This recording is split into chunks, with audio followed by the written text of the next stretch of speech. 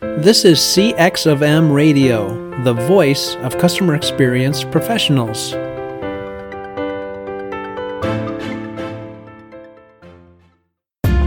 Welcome to another episode of Press 1 for Nick.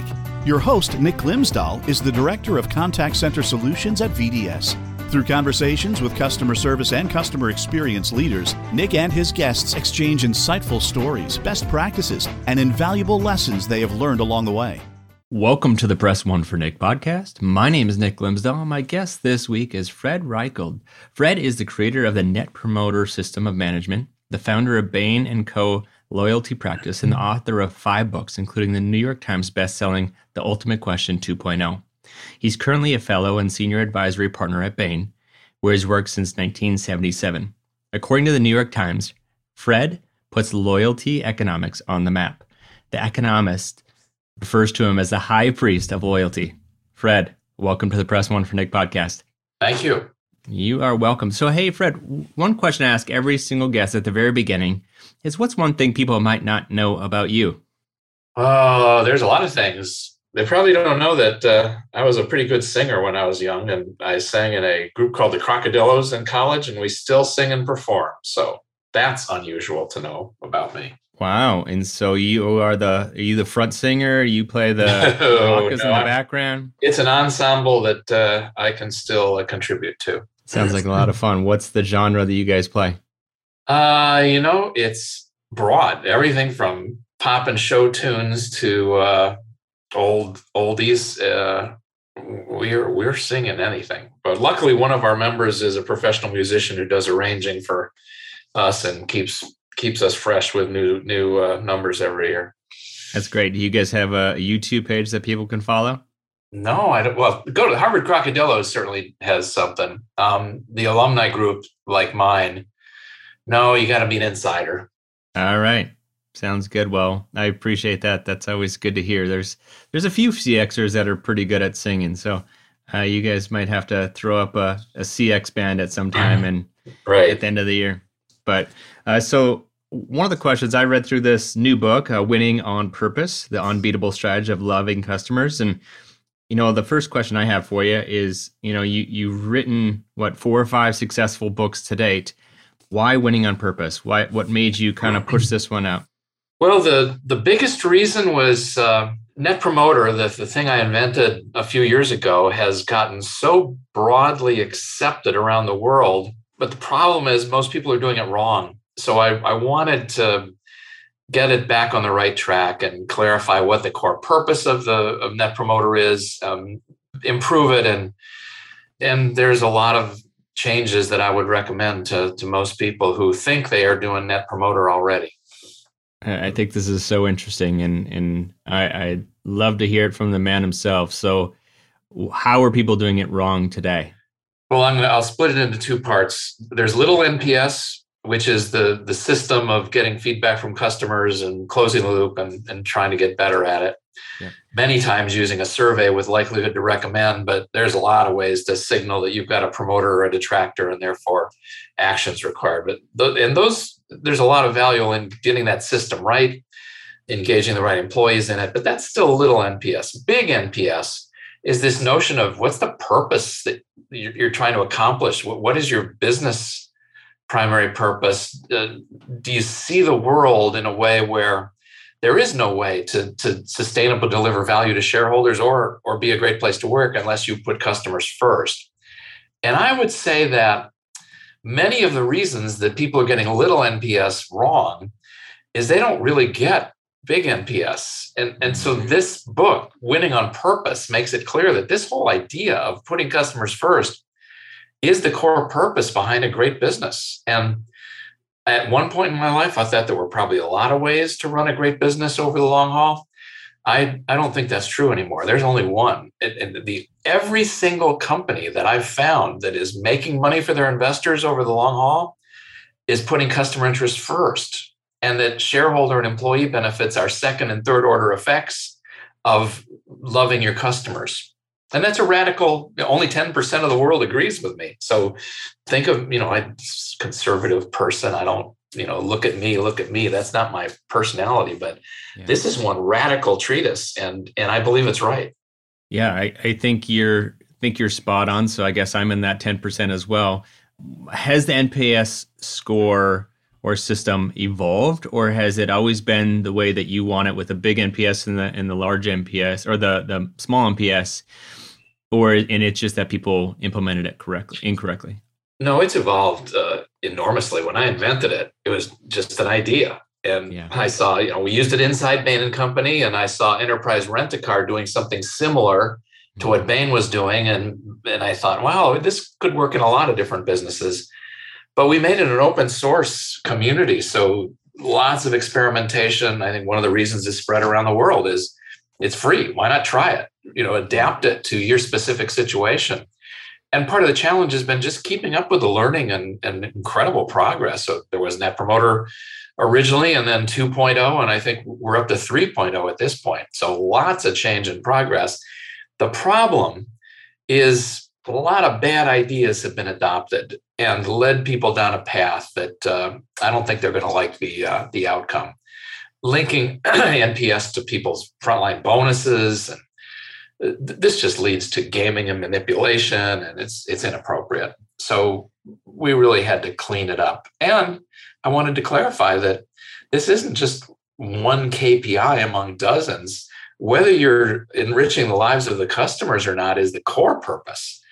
In my mind, more important than current profits, unless you're going bankrupt, in which case you got to stay alive. But if you got a business, the best way to destroy it is to stop loving your customers. It's nickel and dime them, bad profits, all these tricks that make your current profits go up, but basically destroy the soul of your employees and ruin the future of your business. Yeah. There was a car dealership that I just got my oil changed, and they're not alone. Everybody does it. It's similar to gaming the system, because that's what they're measured on. Is they say, "Man, I'd really love a 10, and it's not important to you, but it's important to me because I'm measured on it and I get bonus on it." And I'm just like, yeah, but if your service, which it was, the service was great, but if it wasn't, and it wasn't timely, and it didn't meet my needs, and it made it clunky, and it didn't wasn't easy to do business with them, then I shouldn't be forced per se or persuaded to do it if it's not the right fit. And I think you hit the nail on the head by kind of recapping it right there. Yeah, they're the best way to destroy the credibility of your Net Promoter system is to link frontline pay to outcomes, especially at the individual level. It's inappropriate. It wrecks the inspirational nature of Net Promoter, because good people want to enrich the lives they touch. It's a tool to help people be better people until the company screws it up. Absolutely. So in the book, you talk about the relationships between love and loyalty. Can you touch on that a little bit to my listeners? Yeah, I think the way that you earn the loyalty of a customer is by treating them the way that you'd want a loved one treated. This love there are a lot of kinds of love, but the kind that I think is most universal is the Jesus kind of love. Love thy neighbor as thyself. Treat someone the way you'd want a loved one treated. Always leads toward a good potential. It doesn't work when you're dealing with bad or evil people, but that's a small minority of the population. But you can't forget that. And I think one of the outcomes of really loving customers is getting rid of the people who are destroying it for everyone. And as businesses, I don't think we do that well enough. So if you loved your employees, what would you do? You would make it possible for them to earn lives of meaning and purpose by treating their customers as the way they want loved ones treated, so they can be proud about the impact they're having. And anything that gets in the way of that, let's get in there as a leader and figure out how to improve it. Yeah, you don't typically hear love when it comes to the customer, but that's exactly what you're doing when you make that customer feel that known and valued, and they feel appreciated. And it's not just creating a box or checking a box to hit that notification and make sure that you're solving their problem. Is doing what's right at the right time and having empathy and compassion along the way, right? And there's an enormous economic benefit of doing that. I think too few people understand that or believe it. But when you treat someone with loving care, they come back for more and they bring their friends. And that is how businesses grow profitably. Andy Taylor, the guy that built Enterprise Rent-A-Car into the largest car rental company on earth, told me that many years ago. They were the guys that sort of had the basis of what became the Net Promoter System working. Because he said, Fred, one way to succeed, treat customers so they come back for more and bring their friends. Very few companies measure that. They measure accounting, which is sort of a greedy thing. It's how much value I extract from my customers. And if you run your business, that mentality gets pushed throughout your company. It basically destroys you. Whereas the great companies say, no, our primary purpose is to enrich the lives of our customers. We have to do that intelligent. We have to be sustainable. Profitability is a sustainability metric. But we don't think about satisfying customers. Satisfaction is the language of constraints. It means once I satisfy a customer, then let's screw them and take them all for all they're worth. No, we satisfy our profit constraint and maximize how much we can enrich customers. And that is what leads toward long-term success, not just for our customers, but for the employees who are proud to be part of that kind of mission. And what the book Winning on Purpose demonstrates is that's actually how investors get rich. And I think most people they don't see that yet. I hope that chapters 4 and 5 and 2, that's how I invest my money. I find companies who have the highest net promoter score in their industry. My returns have more than tripled the market over the last decade, because it's not because I'm a lucky stock picker. It's because there's this fundamental driver of business success that is invisible if you just look at a firm through the accountant's lens. Yeah, I mean, you can see it in the data every year. So it's important to keep an eye on that. But when it comes to referring others, they're not just referring that organization; they're referring their brand as well. Because if there's a car dealership in town, I'm in Columbus, but if there's a car dealership and you're like, you need to go to this car dealership because they're the best in the business and they treat you right, and I have a bad experience, that goes along with your reputation. But if you have a great experience, they're going to continue to tell others because it makes them feel good too, because they're helping others on the way. Yeah, I think the reason people give a recommendation, it's an act of love. I've had an experience that was so good and enriched my life that I want that for someone I care about. So I'm recommending it. It's risky because I'm attaching my personal reputation to that brand.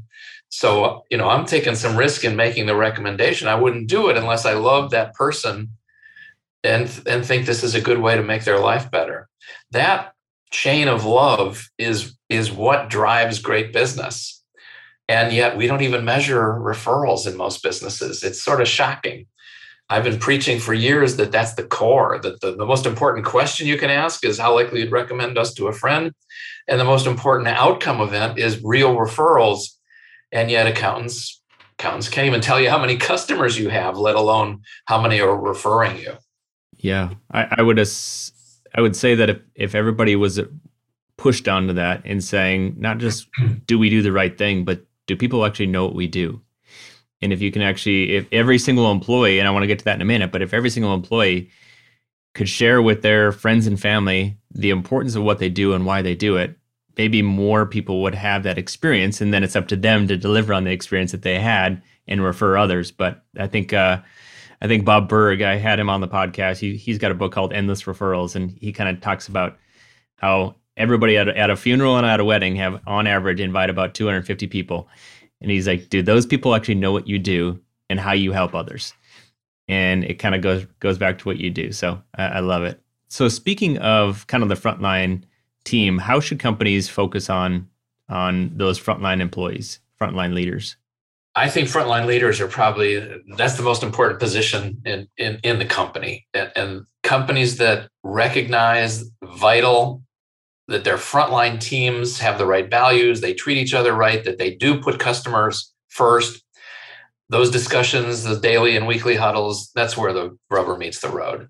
I think some of the best tools I've seen to help teams run themselves better are organized to make frontline teams work better. Not to check on them, not to force them to do it's ways of just enriching the conversation and helping people fix problems. When they see that they're not enriching customers' lives, they get an easy way to fix it inside the team. And if they can't, then it elevates in a natural way where there's no fear of pushing feedback up the chain of command. This notion of feedback, customers have had too many surveys, but employees who deal with those customers every day, they know the look on their face. They know if they're happy or not. And much of the technology we need to build is getting feedback from our frontline employees about what needs to change. What do leaders need to invest in terms of systems and capabilities, changes in policies and pricing to make customers happy, truly happy. And the frontline knows it. We just have to find a way to gather that information and act on it. In a competitive market, does your customer service stand out from the crowd? One way to offer a better experience is by moving your contact center to the cloud. But with so many options to choose from, how do you know which solution is the best for both your business and your customers? That's where VDS comes in and guides you to the best solution. They understand your clients' pain points, business outcomes, and goals. Then VDS designs, implements, supports, and provides 24/7 managed services. From start to finish, VDS is committed to finding the best solutions for your clients' needs. To learn more, go to www.govds.com or find a link in the show notes.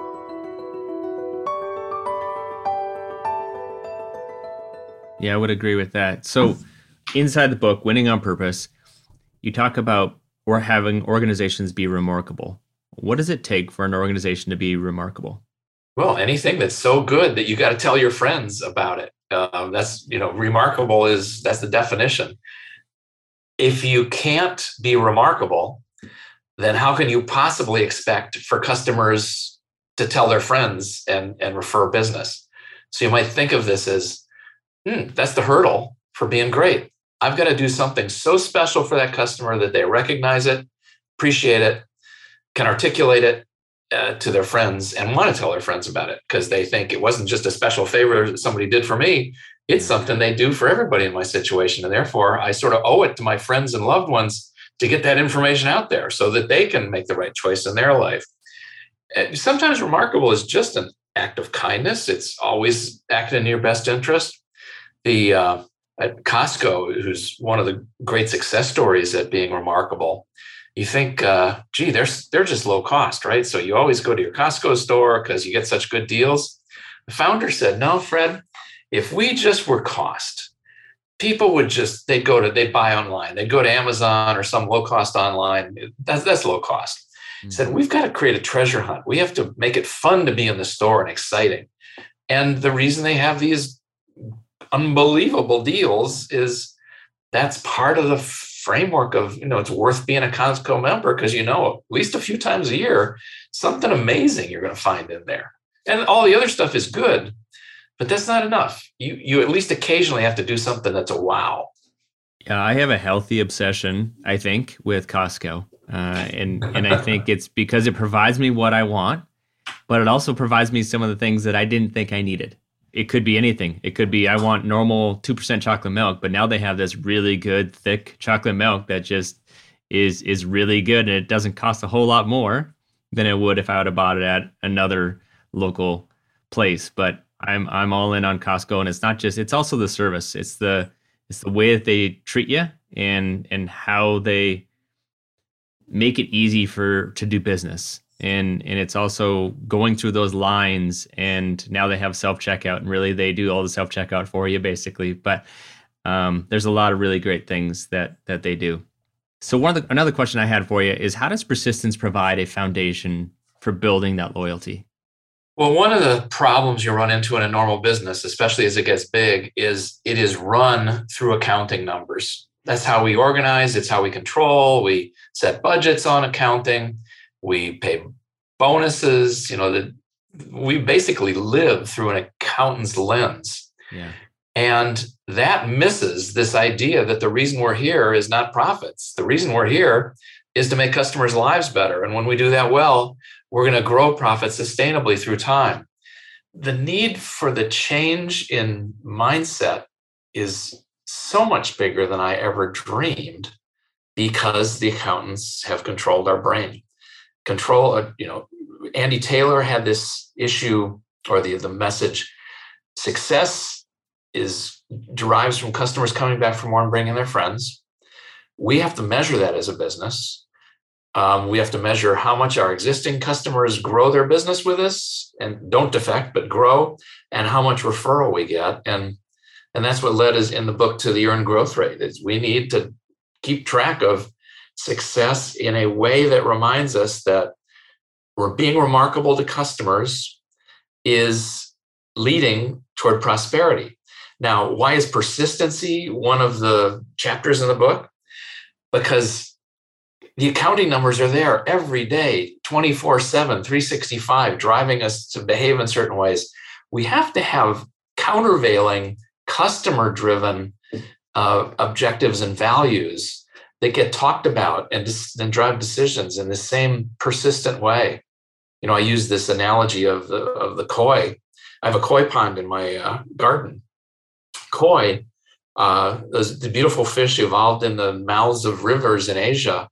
And they're freshwater fish. They like a little bit of saline to keep their kidneys working. But if they just let the current wash them out into the ocean, they die.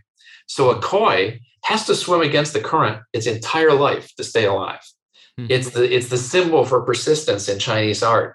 And I think this notion of how can I build systems and processes in the business, that's the leader's job, to help my people be persistent in fighting against that profit-driven stream that is pushing in a certain direction, which is it's greed and self-interest. And profits is how much money you took out of your customers' wallets. It's not how much you put in. And we've got to keep this persistence of treating people right and putting lots in their wallets. Yeah. I mean, is it come down to the instant gratification where everybody needs to provide a number at the end of the year, end of the quarter, because they're not going to see that long-term gain of that loyalty over time, that maybe focus on the customer lifetime value, or because that's what they're measured on, or is it something else? I think it's partly short-termism, but I think it's mostly leaders who have failed to deliver the right systems to measure what's truly important. Earned growth is a pretty simple idea. How much of my growth came from customers who were with me last year, plus the referrals they generated? But we haven't gone to the trouble to measure that in a way that can make it front and center every day, every week, every quarter. So, are our teams treating one another right? Are we living up to our values? There are good systems. I described some of them in the book that make that front and center, but our leaders have not given it the priority I think it deserves. So in some ways, this book is not just about economics. It's not just about customers. It's about leadership, responsibility, principles, and practices to pursue a purpose. And it's an inspiring purpose. To enrich the lives of customers is a pretty damn good reason to exist. It turns out to be the only sustainably profitable reason to exist, but we don't measure the right things, so people get swept out into the salt water unintentionally because we're just measuring the salt. Yeah, that's an interesting analogy. I'm going to have to keep that in my repertoire and give you full credit. But, you mentioned at the very beginning, you talked about that 10% of executives believe their primary purpose of business is to enrich the lives and the customers of others, right? So maybe talked about that full circle. Why is that? Well, I think there have been a lot of economists and philosophers who have preached that the reason a business exists is to maximize shareholder value. It's partly because that's the best measurement system we have. The universal language of business around the world is generally accepted accounting principles. That is completely oriented toward profits as the objective. There are probably other reasons that, it's easy to be selfish. And when you're stressed and afraid about your job, you do you got to, keep bread on the table. Yeah. And maybe unintentionally, a lot of leaders have put systems in place that make it really hard to treat customers right. You got to, if you're going to keep your job, especially at the front line. So it's dozens of things, but accountants, general accepted accounting principles don't make you keep track of how many customers you have. Talk about customer unfocused. How many of your customers are coming back for more each year? The persistency, that's not an accounting number. Net revenue retention rate, how much of your growth this year is coming from revenues from customers that were with you last year? That's not an accounting number. How much of your business is coming in on referral? That's not an accounting number. So these things that I believe are at the top of the pyramid of importance aren't even tracked by accounting. Yeah, it's that continue to swim upstream, Fred, because we got to do the good work of customer experience and lean into those uncomfortable conversations with the accounting teams and the C-suites to talk about the importance of CX, and not just the importance of CX and the Disney-fied pixie dust experience, but it's also the benefits behind it. So I love what you're doing. Thank you. If an executive reads that book carefully and doesn't come away thinking, I've got to find a way to make my customers happier, then they're probably not a very smart reader. And they're probably not the right fit to. They're the wrong. They're the people I don't want my kids working for, and I don't want to buy from them, and I'm certainly not going to invest in them. Yeah, that's great. So, Fred, I wrap up every podcast with two questions, and the first one is: what book or person in customer service or customer experience has influenced you the most in the past year? And then the second one is: if you could leave a note to all customer service professionals that's going to hit everybody's desk Monday at 8 a.m., what would it say? That question about the book, I don't read a lot of customer service books. I haven't found them to be very useful. They're sort of common sense to me. Maybe it's just how you treat people right. Everybody knows that. The book that I think I would recommend broadly is it's called This Entangled Life. It's about life. Broadly, you think about plants and animals. Well, it turns out that fungus is equally important. And when you start to think about the world differently and see what a vital role this other order of life brings to the others, and we've been unaware of it it just completely changes your understanding of life and how we work, and maybe how it began. And the reason I like it is because it's not just it blows your mind. It goes back to this argument of winning on purpose, that we just don't even, we've been in business for centuries. There are a lot of smart people our mindset is completely blind to this set of forces that are vital to success and understanding how to get better. And I think these customer forces and economics and what inspires people to serve others, that's sort of like the missing this fungal mat that life couldn't exist without, and yet we didn't even know it existed until a few years ago. Well, that's interesting. Very cool. So the second one is: if you could leave a note to all customer service professionals, what would it say? I think my favorite one isn't necessarily to the customer service professional.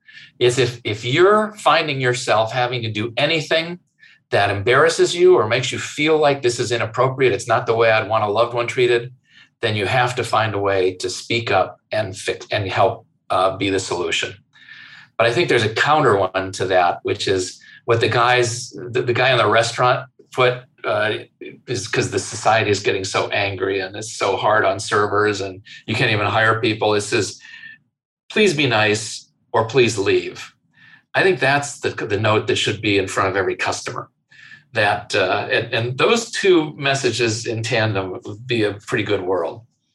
Yeah, that sounds like the nirvana, if that was possible. So, Fred, what's the best way for my listeners to get a hold of you? Well, check out the LinkedIn. I have a newsletter on LinkedIn called Customer Obsession, and I have a fair amount of information there. The other way is through the Bain website. We have a site for the book, Winning on Purpose, that is in the netpromotersystem.com web page. Very cool. To my listeners, Winning on Purpose, the unbeatable strategy of loving customers. I've read it. It's got a lot of awesome takeaways. You could take this and bring the information, the Cliff Notes or the podcast episode right to your boss and say, let's do something about this. Fred, thanks so much for your time. I appreciate it. And best of luck here on this book. My pleasure, Nick. Thank you. Hey, listeners, can you think of one person who would benefit from the information you learned today? If so, please consider sharing it with them by giving them a link of this episode or directly from your app. And last, if you'd like to receive all the quotes and book recommendations from all my guests, go to pressonefornick.com/podcast. Thanks for joining us for this session of CX of M Radio. Be sure to rate, review, and subscribe to the show, and visit cxofm.org for more resources.